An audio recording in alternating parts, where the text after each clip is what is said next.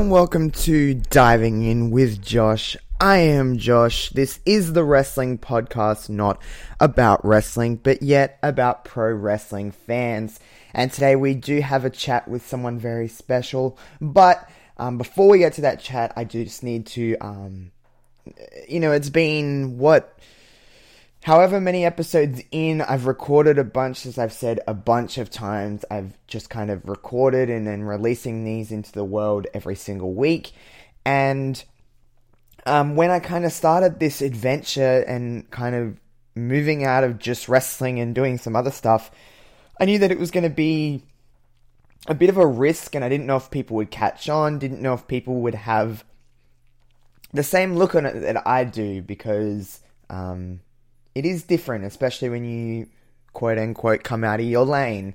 But it's been wild, and the support and love for this show has been so amazing and fun, and every single week it seems they get new fans listening to this show, and that was kind of the goal, as with any podcast, to get people listening. But diving in especially, I just want to really show that you can talk about anything in this world, and wrestling fans have more to offer than, I guess, just wrestling.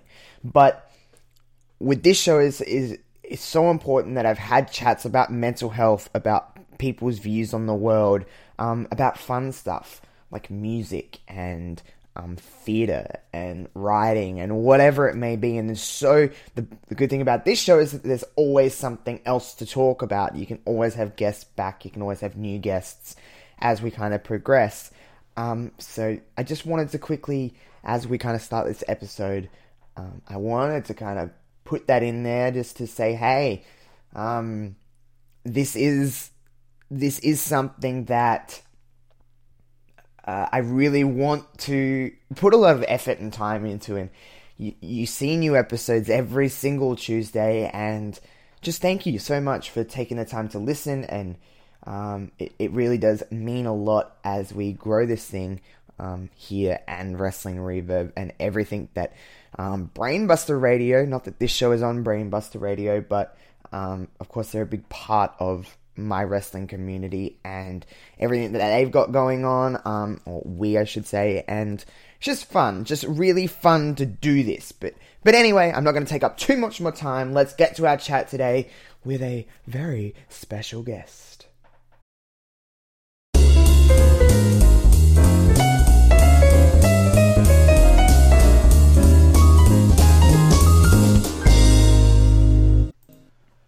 Alrighty, so I'm sitting here virtually, of course, with a very special guest. I'll let him introduce himself, of course. If for anyone that, reads the title and not sure who you and what's your kind of background in wrestling, I would say? So I'm Dits On Wrestling. I've been part of Twitter now for a good maybe 2-3 years. New to the podcast game, though. Started that back in April. Pretty much just cover everything there is to cover about wrestling, the news, highlights, because I don't watch the entirety of Raw or SmackDown. I press fast forward and away I go. So I can really only cover the highlights. And then I throw some recommendations out there. And that is essentially my episodic stuff. But I also throw out bonus episodes as well. So like power rankings.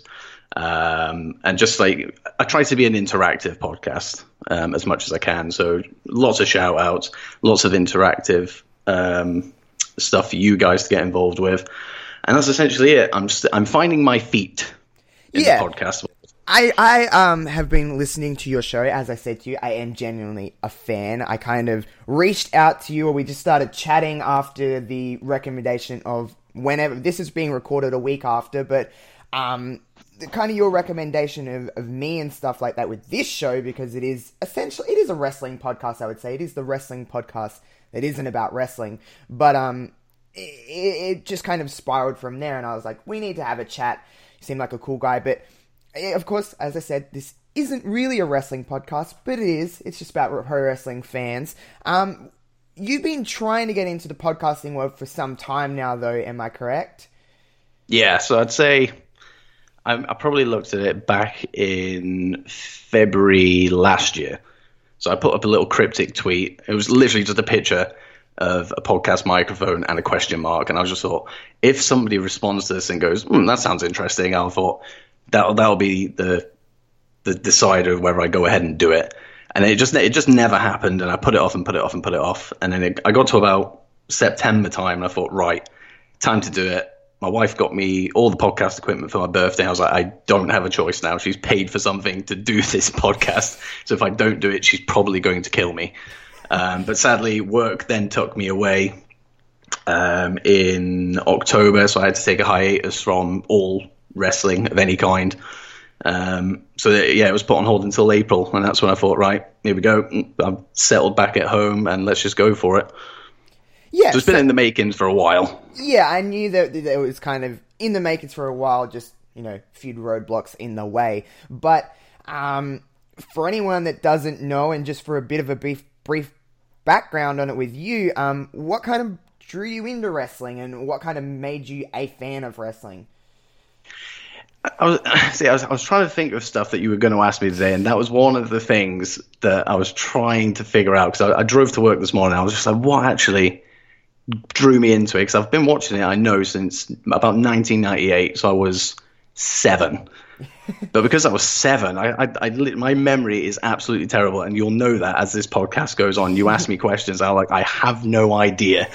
But I don't know, I think it was just, and at that age, I think it was the characters. Like The Rock was my go-to wrestler. Just everything about him, it's so entertaining. And I always looked at the wrestling characters more than I did, like cartoon characters and stuff like that. I just felt more drawn to them. Maybe it's just because they were real people. I don't know, but just seeing The Rock and doing his thing, and then Austin having the edgier side of it, I was just like, this is cool as shit. Can I swear? Yeah, go ahead.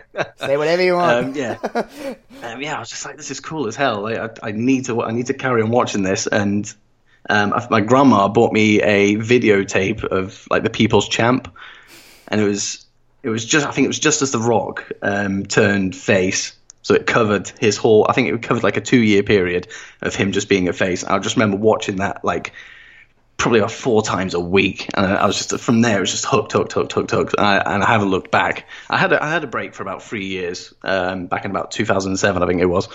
But I've always been interested in it. Even in that gap, I was always kind of following what was going on. And funnily enough, it was The Rock that brought me back in again. So, well, there you go. It always comes full circle. It is weird with wrestling though, because I'm like you. I started watching about 99, 2000 from what I'm told, but I can't really remember until about 2002. But it is weird when you're a kid, because of all people who drew me into wrestling, or who I'm told by my older brother all the time, is that Goldust drew me in. I loved Goldust as a kid. Of all characters, I guess it was just the face paint and the weirdness, and I'm a weird ass person now, so it kind of makes sense. But it is weird that the weirdest people can sometimes draw you in, and then it's just a matter of keeping you in. And wrestling is a wonderful, wonderful world. However, of course, as you grow up, life happens and other things get in the way, where you take breaks, or whether you still keep tabs on it or not. But it is weird what can draw you back in. But we were chatting about this show, and we're like, what are we going to talk about today? Because I kind of leave it up to the guests to decide a topic, and you kind of said, I hope you don't get mad for me sharing this in the DM. You said, I'm not a very interesting person, and I was like, I'm like, okay, I'm like, surely you're an interesting person. From the stuff I've listened to of you, you do have a character about yourself, and just the way that you present yourself and stuff like that. I'm like, no way. You've got to have something here. And then we kind of touched on something, and we'll get into that in a minute. But as a kid, did you always kind of, and feel free to tell me if you don't want to be too open about this, but as a kid, did you always kind of think that about yourself? You're like, what do I really have to talk about? Or if someone was to ask you that as a 10-year-old kid, what would be kind of your answer to that? Would you say that you've always been like that, or would you say you are kind of selling yourself short a little bit? I'd say it was more like a recent thing, like, because as a kid, like, I was always the class clown, like, through and through. And then I started my career when I was 18, and I carried it on then. I think it's since I've got since I've got married and had kids and settled down, I've grown up a lot. So I feel like a lot of my immaturity is still there. It's very dormant though. Like it comes out every now and then. But literally my life is, and it's no complaint at all. I wouldn't change it for the world. Like my wife, my kids, my job, and wrestling. Yeah. So this podcast is for wrestling fans, but we don't talk about wrestling. Yeah. So I was like, outside of wrestling, I'm not going to come on here and talk about my wife and kids for an hour. So I was like, what do I have left to give? Listen, I'm not married. I don't have kids, but my life is basically wrestling. So, don't worry. You're not in the minority. But we'll kind of just jump right into what we kind of decided to talk about today, and I'll let you kind of usher in on what we're kind of talking about. I thought if I had to go with anything that you'd even be remotely interested to anybody else about me, is the fact that I am part of the Royal Navy. Yeah. So I figured that would be something that not many people would be able to lay their hat on here. So I thought, definitely not me. I know nothing about it. And this is why I'm interested in doing these kind of episodes, is because I can learn about the Royal Navy and what it kind of takes and what kind of gets your mindset into even approaching something like that. So take me to the beginning of this kind of journey. Was this something that you were like, yep, I'm going to do this? You've always wanted to do it? So my life from, I'd say, primary school up until now, to be honest, has been just winging it. I just wing life. I just take it as it comes. Relatable. So I went through school, did well at school. I've always had a knack just for putting in minimum effort and getting maximum gain. Or I've always been like that. And then I went to college, and it just my interest in anything academic just went completely out the window. It wasn't because I was too busy, partying or anything like that. Because I didn't really have that kind of group of friends. It was more like I'd go and play football, I'd go and play golf, play video games, watch wrestling. I just lost interest completely in just absorbing more information into my head. Like it just didn't interest me. So I ultimately failed every single exam that I did across the board. Because I was initially going to become a games developer, and when I look back, it's ridiculous. I don't even know why that was my career choice, but that's what I went for. And I think I just played the Xbox every single day, and I thought, you know what, I could make this. So that was all my subject. I think it was physics, maths, computing, and I think it was English language. So all the hard stuff. So yeah, all the stuff that I probably shouldn't have done in hindsight. If I did drama, I might have scraped a C, but everything else just I think they were U's. So I think it goes A, B, C, D, E, and F, and then U, and that's what I got. U in absolutely everything, and I knew it was coming because my friends were exactly the same boat. They just didn't care. And they texted me and said, "Oh my God, like I've just got my results. I failed everything." I was just like, "Oh my God, like we're kind of in the same boat here." So I'm dreading looking at mine. And lo and behold, I opened it, and there it was, complete failure across the board. Was it more so that you didn't want to do it, or you just couldn't, or was it just a lack of interest? I think it was a lack of interest, to be honest. I don't know what it was. I can't quite put my finger on it. I'd just go into college every day, and I'd just be like, I just cannot be arsed with this. Like just learning about equations in maths, or doing like coding in computing and physics. I was just like, what am I doing here? Like I do not need to know this stuff. I can just wing it and just do some random job that isn't this. And yeah, so I just completely lost interest, failed. My dad wasn't happy. And I don't think anybody would be surprised to hear that either. He's a very straight-laced man, and he'll tell you exactly how it is. And he laid it out to me that he was not a happy man. And he said, right, you're either getting an application to go back for another year, you're going to find yourself an apprenticeship to do, or you're going to stack some shelves in the local supermarket or something like that. And I was just like, all those options suck, and I'm not interested in any of those, but I'm going to have to save face and just try the college thing. I was like, nah, I'm not going back to college. I refuse to go back to college. Don't want to do that. So I looked at the apprenticeship stuff, and it was like engineering and all that kind of stuff. And I was just like, I am not technically minded. I'm not a practical person. I can't put up a shelf.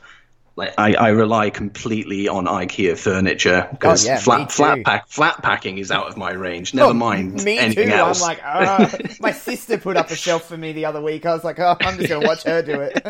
Yeah, my wife puts up all the shelves, all the pictures. Like my man cave right now is not complete because I'm relying on her to put these pictures up. Like I don't want to do anything wrong. Same here. I'm glad we've never met and never were roommates because we would have no shelves. Everything would be on the floor. So the apprenticeship side of it, that went out the window, and I was just like, I see myself with a job packing shelves in a supermarket, and not that there's anything against it. I was just like, I don't really want to do that. And my dad was also in the Navy. He was in the Navy at the time, and he planted the seed, and he kind of said, "Would you consider going down this route?" And I was kind of like, I don't know if it's something that would interest me. Like I've seen everything that he's had to do. I didn't really spend that much time with him when I was growing up because he was always away. Yeah. And when he wasn't at sea, he was living in Scotland, whereas I was living in England. So even then, it was probably like every other weekend, maybe even once a month I was seeing him. So I was kind of like, if I ever get to the point where I have kids, I was like, that doesn't interest me. Yeah. I'd be happy doing it. But he planted the seed. And I think as time went on and interviews, I wasn't getting interviews for jobs and it was getting really frustrating. I think that seed started growing a little bit bigger every single day. Yeah. And I just happened, this is the one thing that I could pinpoint as a story that I could tell that is just absolutely bizarre. It's such a weird situation. I don't know how I ended up in it. But because I literally had nothing more to do, I didn't have a job, I wasn't at college. Like my mates who failed had jobs, so they could actually go off and do something, whereas I was just a couch potato. I was just like, what am I doing with my life right now? Nothing. Yeah. So I used to take walks quite a lot. I used to go out, just put my headphones in and just walk somewhere that I didn't even know, just walk. And I ended up in Glasgow in the city centre because my dad lived about 40 minutes away in a local town called Paisley. Yep.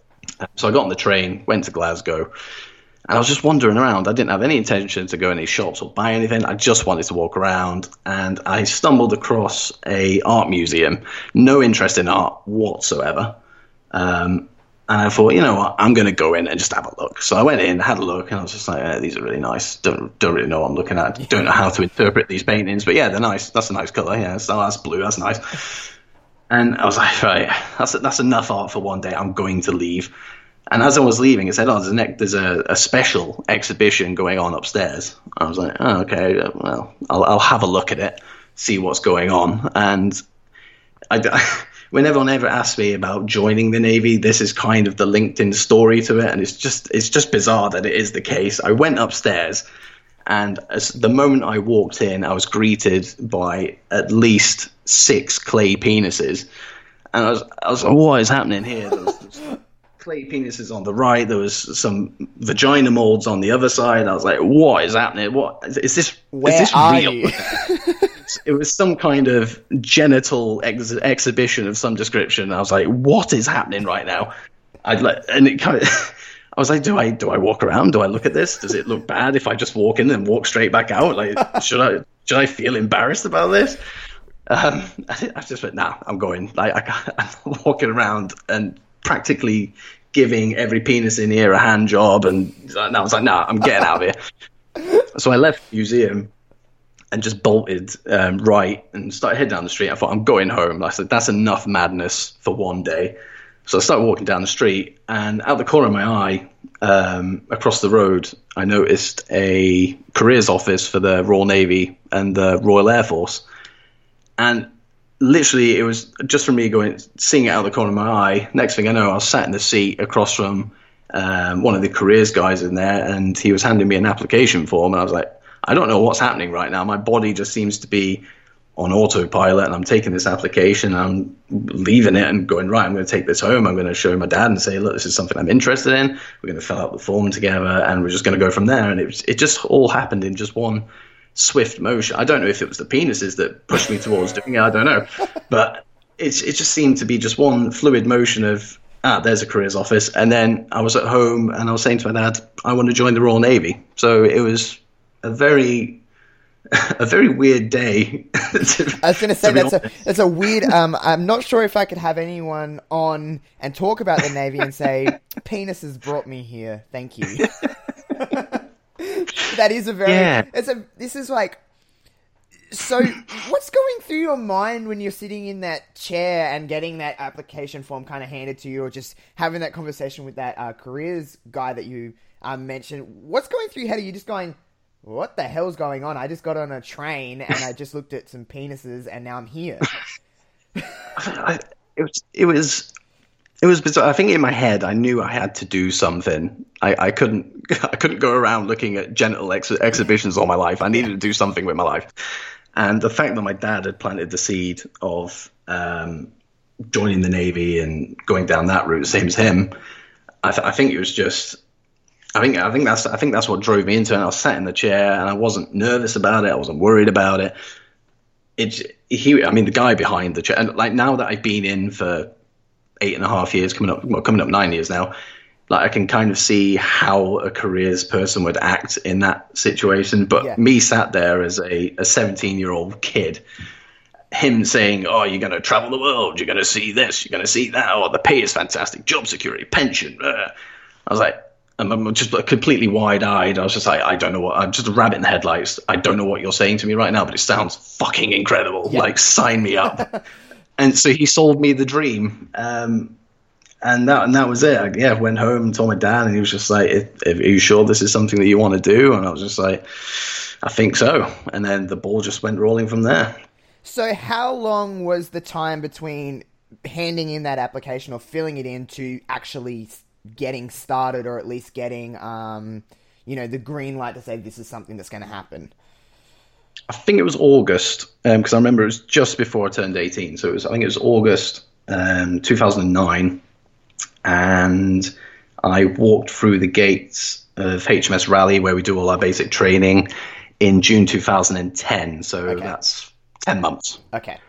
And getting into that, the kind of, I guess you were kind of already alluding to this. You were kind of like, this feels right. This is something I need to do. I need to do something with my life. But what does it take to get into the mindset of going, okay, I'm actually going to do this and this is happening?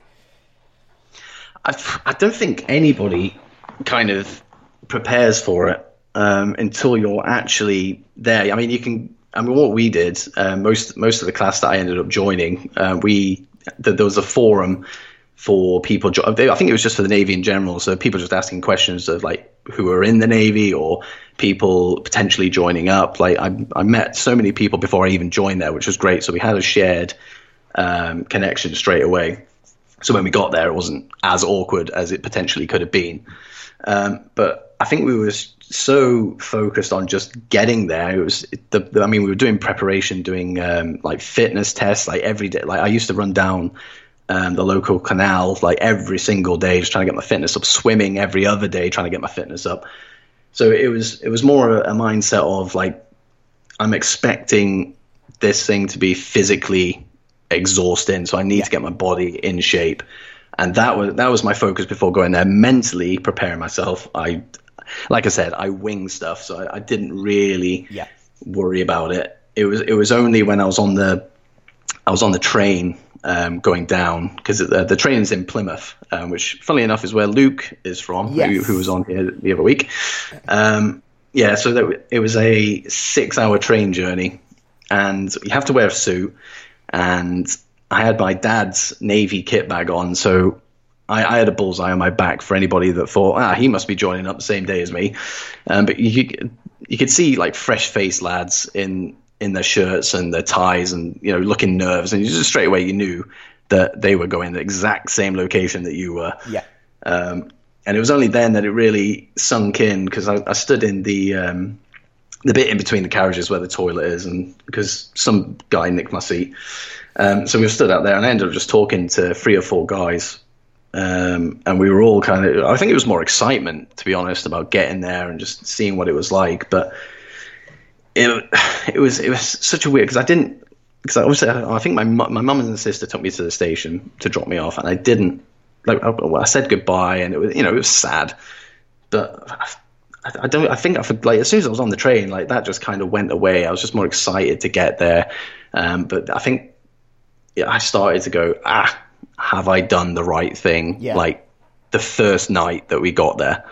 Because it's obviously a commitment. It's obviously a huge commitment. It's going, okay, this is kind of my life at this point anyway. This is my life now. So was there, I know you said you were kind of just a couch potato and not really doing too much and whatever it may be, but was there, I don't know if you ever live anything with regrets or anything like that, but was there any point, at least at the beginning, when you kind of started this, that goes, oh, this is not for me, I kind of regret doing this?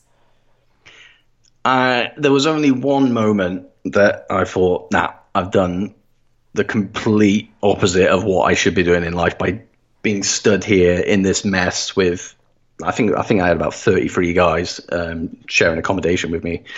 Because what happens is you get there, you get introduced to everyone, you get split down into classes, get your photos taken, and you go to the galley, have some food, and it's and you get your kit issued to you as well. And I think it was that moment where we were sat in a classroom, there was kits sprawled out all over the floor. So it was like the stuff that you've brought yourself, because you had to bring kit with you, like, so your dusters and your polish and your shoe brushes, all that kind of stuff. So we were sat in this classroom. So there was about 60 of us in this classroom. So it was very tight and squashed in, and there was just kit everywhere. And I remember just sitting there and just like, oh my God, like, what is going on? And the guy was stood at the front telling us what we needed to be doing with it. So we needed to be folding our duster into a triangle, writing our name, stencil our name onto it. He said, this is where you write your name on, all this kind of stuff. And I was like, oh my God, like, what is happening here? Like, yesterday I was in my pants playing the PlayStation, and today I'm sat here with all these people, like, making a triangle out of a duster. I was like, what has happened? And so we did all that, and it was fine. I did feel a bit of anxiety when I was doing it. But when we actually went up to the mess and they showed us around where we were going to be sleeping and where our lockers were, on the bed was a big brown bag, and that was all our uniform. And they said, right, just make sure you try all your uniform on, make sure it fits. Anything that doesn't, put it to one side. And then just put it in your locker. We'll show you how to iron this stuff that goes in, and how to fold it correctly to make it all neat and all that kind of stuff. He said, so for today, just fuck it in to the locker however you want. Training starts tomorrow, essentially. Because at this point, we hadn't signed on the dotted line either. So there was still a chance for people to bow out the following morning. Because then we swear an oath the next day. So if people are going like, oh, this isn't for me, they can leave on day one. So that's good. But yeah, when I was unpacking all these clothes and the uniform, like my heart sunk, and I could just feel myself getting so emotional, just like, oh, like, what am I doing? I was looking at the guy stood opposite me. He's just this big hulking Scottish guy, and I was just like, oh my God, like, I've got you here, I've got this guy that looks like 12 sat next to me. I was like, he looks 40. Like, I'm just sharing this space with so many different people and coming from different backgrounds, and it was very overwhelming. And it wasn't until we did pipe down at 10:30, so everyone has to be in the bed, lights off. I was lying in bed, and I was just trying to sleep. I couldn't sleep, and the way my bed was, I was facing to the right, and my locker face was literally there. So if I just rolled over, I was hitting it. And I was just sat there, and I was like, oh God, I feel a sneeze coming on, but I don't want to wake anybody up. But I couldn't hold it in, so I sneezed. And as I did it, I smacked my head against the side of the locker, and I was just like, ah! And then just the whole mess just erupted in laughter for those who were awake, and I'm sure there was a lot of them. Just everyone just started laughing. And I thought, I think I'll be okay. Yeah. Like, I think that was the moment I was like, nah, I think I'm okay, because I always had that class clown reputation. Yeah. And despite the fact it was accidental that I made them laugh by doing it, it did make me feel a lot better. And then from there, it was just like, right, let's do it. Let's go for it. Yeah, and I guess next day signed on the dotted line. I guess with that kind of stuff, there would be a sense of we're kind of all in the same position here. So, everyone's kind of signed up for the same kind of experience, so you've got to have some kind of a bond with these people, especially as it moves along. So, let's fast forward a little bit, maybe like a year or two in, or whatever it may be. But was there ever a sense of, okay, I feel pretty comfortable here? I'd say, to be honest, I think it was like the first couple of weeks that I felt happy and comfortable, and I got to know everybody. I was one of the more, I'm not going to blow smoke up my own arse, but I was one of the more popular people. Like I could get involved with everything. I didn't shy away.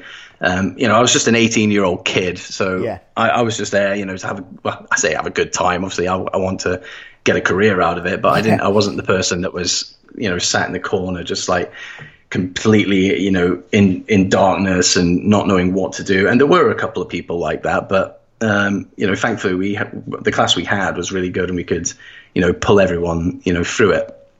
So I was comfortable, I'd say, within the first couple of weeks. But it wasn't until I passed out with so you do basic training, and then you do your branch specific training. Yep. So I went, I am a writer, which doesn't sound as glamorous as you think it is. I don't write novels or anything like that. I'm essentially HR admin, so I do all the pay and all that kind of stuff. And week 2 of the writer training, I failed the exam. So I smashed the first exam and failed the second one. And I would like to say it was my fault, but it wasn't. The thing that I failed on, we just didn't get taught it, or I just didn't listen. It was one or the other. So I'm going to say I wasn't taught.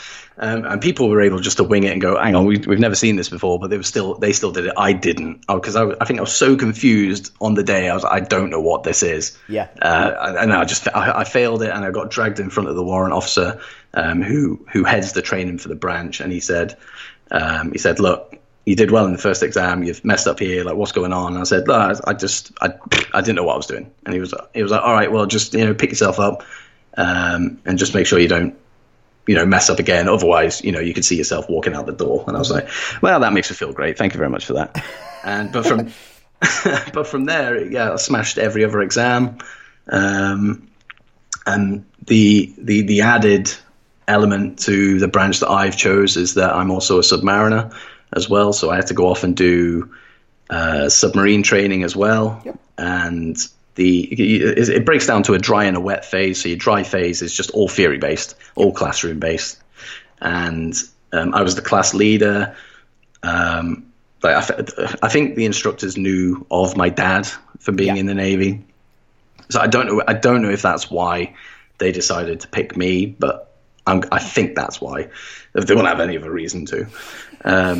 Unless it was just a look at the drawer out of a hat. I don't know what they do to decide. So I was the class leader, and it was either 8 or 10 weeks of training, and I got the best student for the whole course, which I was really happy with, and then went on to do my wet phase, which is the actual sea, actually qualifying at sea. Yep. Did that for 6 weeks, smashed that. So it was at this point I was just like, I'm winging it, but I'm winging it well. Yeah. And so from there, I've always been comfortable. Like any exams I've had to do, any courses I've had to do for like promotion or anything like that, I've always been a little bit like, a little bit worried about it. But then on the day, just go in, wing it, smash it. And that's just kind of what it's always been. So I think I've always had that. I've had comfort for the last 7 years, I'd say. As soon as I got used to what it was to be in the Navy, I think that was it. I was happy. That's good. To me, now, you could correct me if I'm wrong, you sound a little bit like the Charlotte Flair of the Navy world. I'm the queen of the Navy. No, but in all honesty, it does sound like, just from disclaimer, everybody, this is the first time we've ever chat on like a at all. We've never talked to each other except on Twitter. So just talking to you in the last kind of 30 minutes or however long we've been talking, you kind of said that you kind of, the kind of popular kind of guy, like you kind of got along with a lot of people. I can tell that just by your personality and that, just that you're pretty easy to get along with, which is a good thing. But, what was kind of, when you were going into this, for anyone that doesn't know kind of too much about the Royal Navy or anything like that, what would be someone's end goal in this? What would be what they're working towards?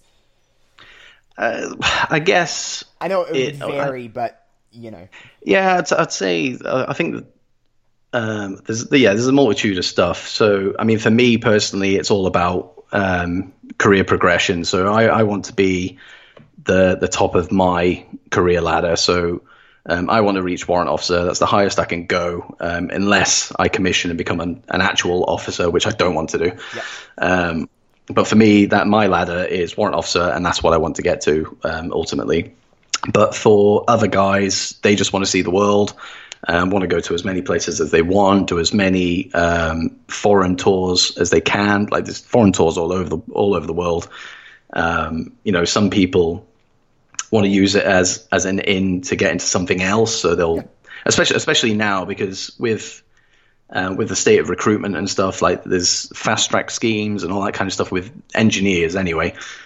So they're able to come in and they just fly through the ranks because I think they've got degrees and stuff prior to getting there. So they've already got a head start with all the aspects of engineering that they need to know.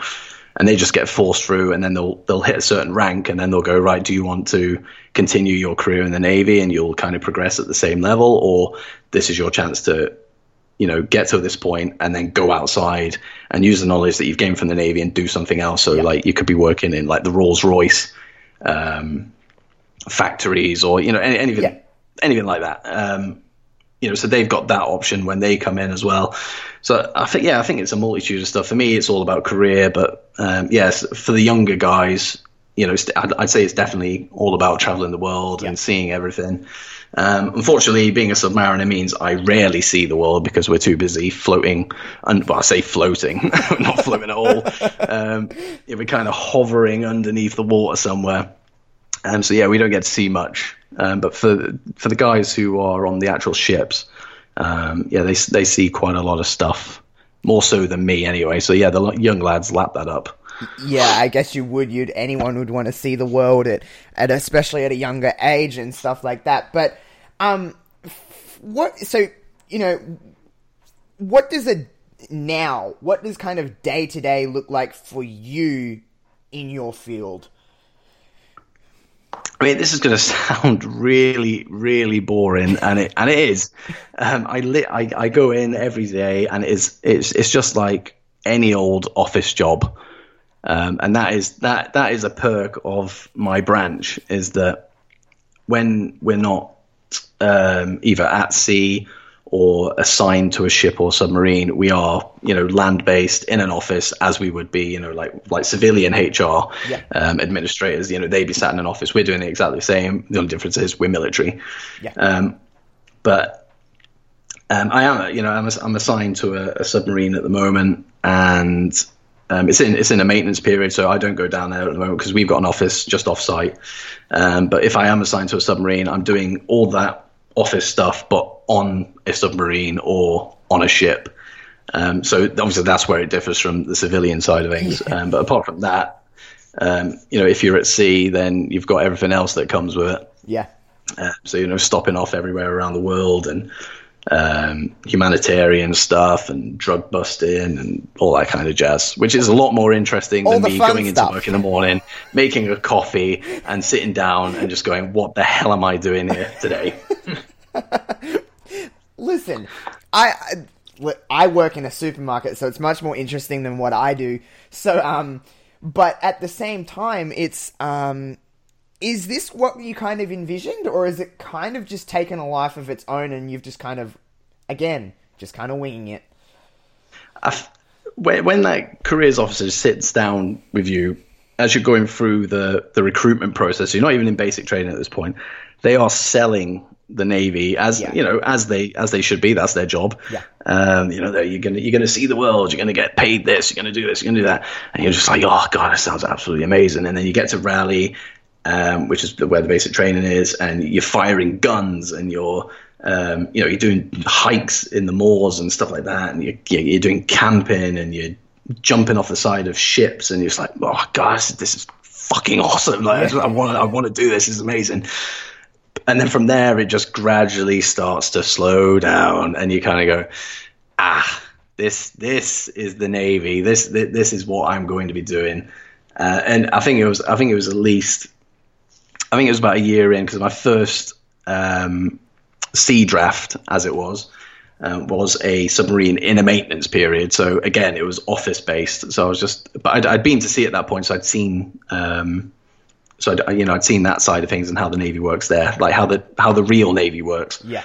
But then from there, straight into an office again. I was going, this is going to be me now, I think, for X amount of years, however long I decide to be in. It's going to be, and it has been that way. It's always been office-based C, office-based C, office-based C, and I like that. That's the perk of my branch, because like the engineers are just they'll go on a course in Portsmouth, and they'll be there, for a year and a half, learning all their new stuff that they need to know, back to sea, and then they'll do all the sea time, and then they'll go and do another course, and then they'll go back to sea. So they don't get the opportunities I have to go ashore and to get land-based jobs. Yeah. So I've lucked out, to be honest, and I'm more than happy that my path has gone this way. Yeah. More than happy, especially now that I've got a wife and kids as well. It makes things a lot easier. Yeah, I was just going to ask you about that. You seem like you are a family man. You have a wife and kids.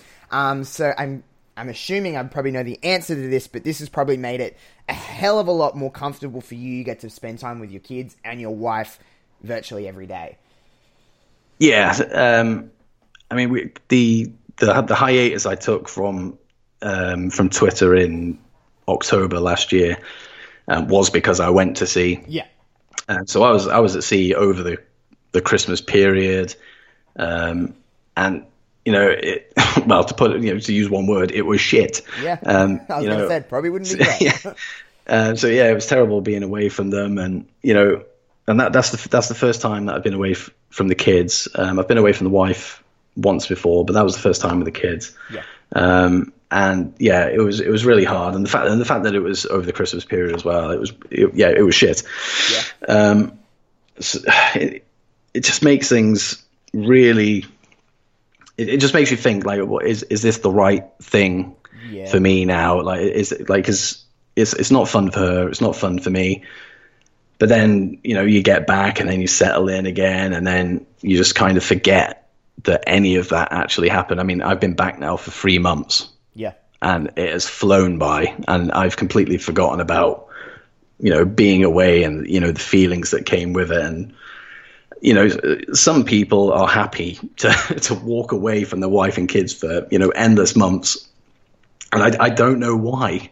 Like some of the guys on board, it's like, oh, it's so nice to have a break from the kids and, a wife nagging in my ear. I like that. I like to have a wife nagging in my ear. I like my kids, to be running around screaming and annoying me, because that's me. Like you said, I am a family man now, and that's where I feel, the most comfortable is, around them. So yeah, it was pretty hard being away from them, but now we're settled in. It's leveled out again. We have balance, which is nice. That is nice. I can just by where I can see you on video chat at the moment, you just radiate positive energy when you talk about your kids and your wife. So that's a good thing, and you're very much a family man, and it is just refreshing.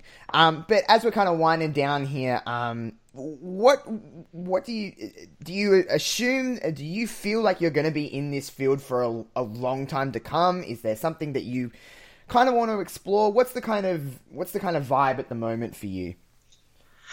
I have like a 3-year plan at the moment, and that all involves me being like essentially where I am now. So it'll involve either no sea time or very, very, very little sea time. So at the moment I'm happy and happy to just carry on what we're doing. I'm close to promotion. So, well, if I get that, then great. If I don't, then I don't really mind. I'm still where I want to be.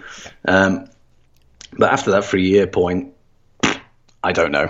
Well, it's going to definitely be a play it by ear kind of thing. Especially with having a wife and kids, it does get very, very hard. Having to leave them. So that might be I think. Well, if I ever leave and I leave early before my 22 years is up, I'd imagine it'd be because I just can't be away from them anymore. I'd imagine. Yeah. Or the Navy has just completely fucked me over. I'm just like, no, get out. One or the other. Well, I am that interesting person message. I'm gonna stick in my brain for as long as we happen to talk in this weird wrestling community Twitter world, because you, my friend, are not an uninteresting person. You're a very interesting person, because I just learnt so much crap that I didn't even know about. Thank you. So as we kind of finish things up here, this is your chance, of course. Put yourself over. Where can we find you? Where can we catch your show? And the floor is yours. So on Twitter, you can find me at Dits On Wrestling, and that is essentially the same across the board. So on Instagram and YouTube, the YouTube thing is getting there. I put the podcast stuff as always on there whenever I can, but I want to kind of do my power rankings as a video rather than a podcast, and I don't know. I don't know if that'll be the case. I don't even know if people are that interested in seeing my ugly mug every single week. I don't know. But the actual podcast itself, pretty much everywhere you'd expect to see a podcast. So Apple, Spotify, Stitcher, Spreaker. There might be another one. Spotify. I don't know if I said that. It's on there as well. It's everywhere you need to get it. It's everywhere you need it to be, really, yeah. So you've probably got one of those directories in some way, shape, or form. Yeah. And I am there. But yeah, please check out the show, because it is really fun. It only has, I think, you're in 7 episodes at the time of this recording? I am going to record episode 7 the moment we come off here. So yeah. Well, then in its infancy. Yeah. It's very much still get on board while it's still a baby. So then you can say, I've been here from the start, because that's always nice to say. But it is a really fun show. Make sure you do check it out. And as we kind of end here, make sure to rate this podcast 5 stars on iTunes and, subscribe. You know where to find me at this point. Make sure you catch my other show, Wrestling Reverb, on Fridays on Brainbuster Radio. And we'll catch you guys next time on Diving In with Josh. Peace out.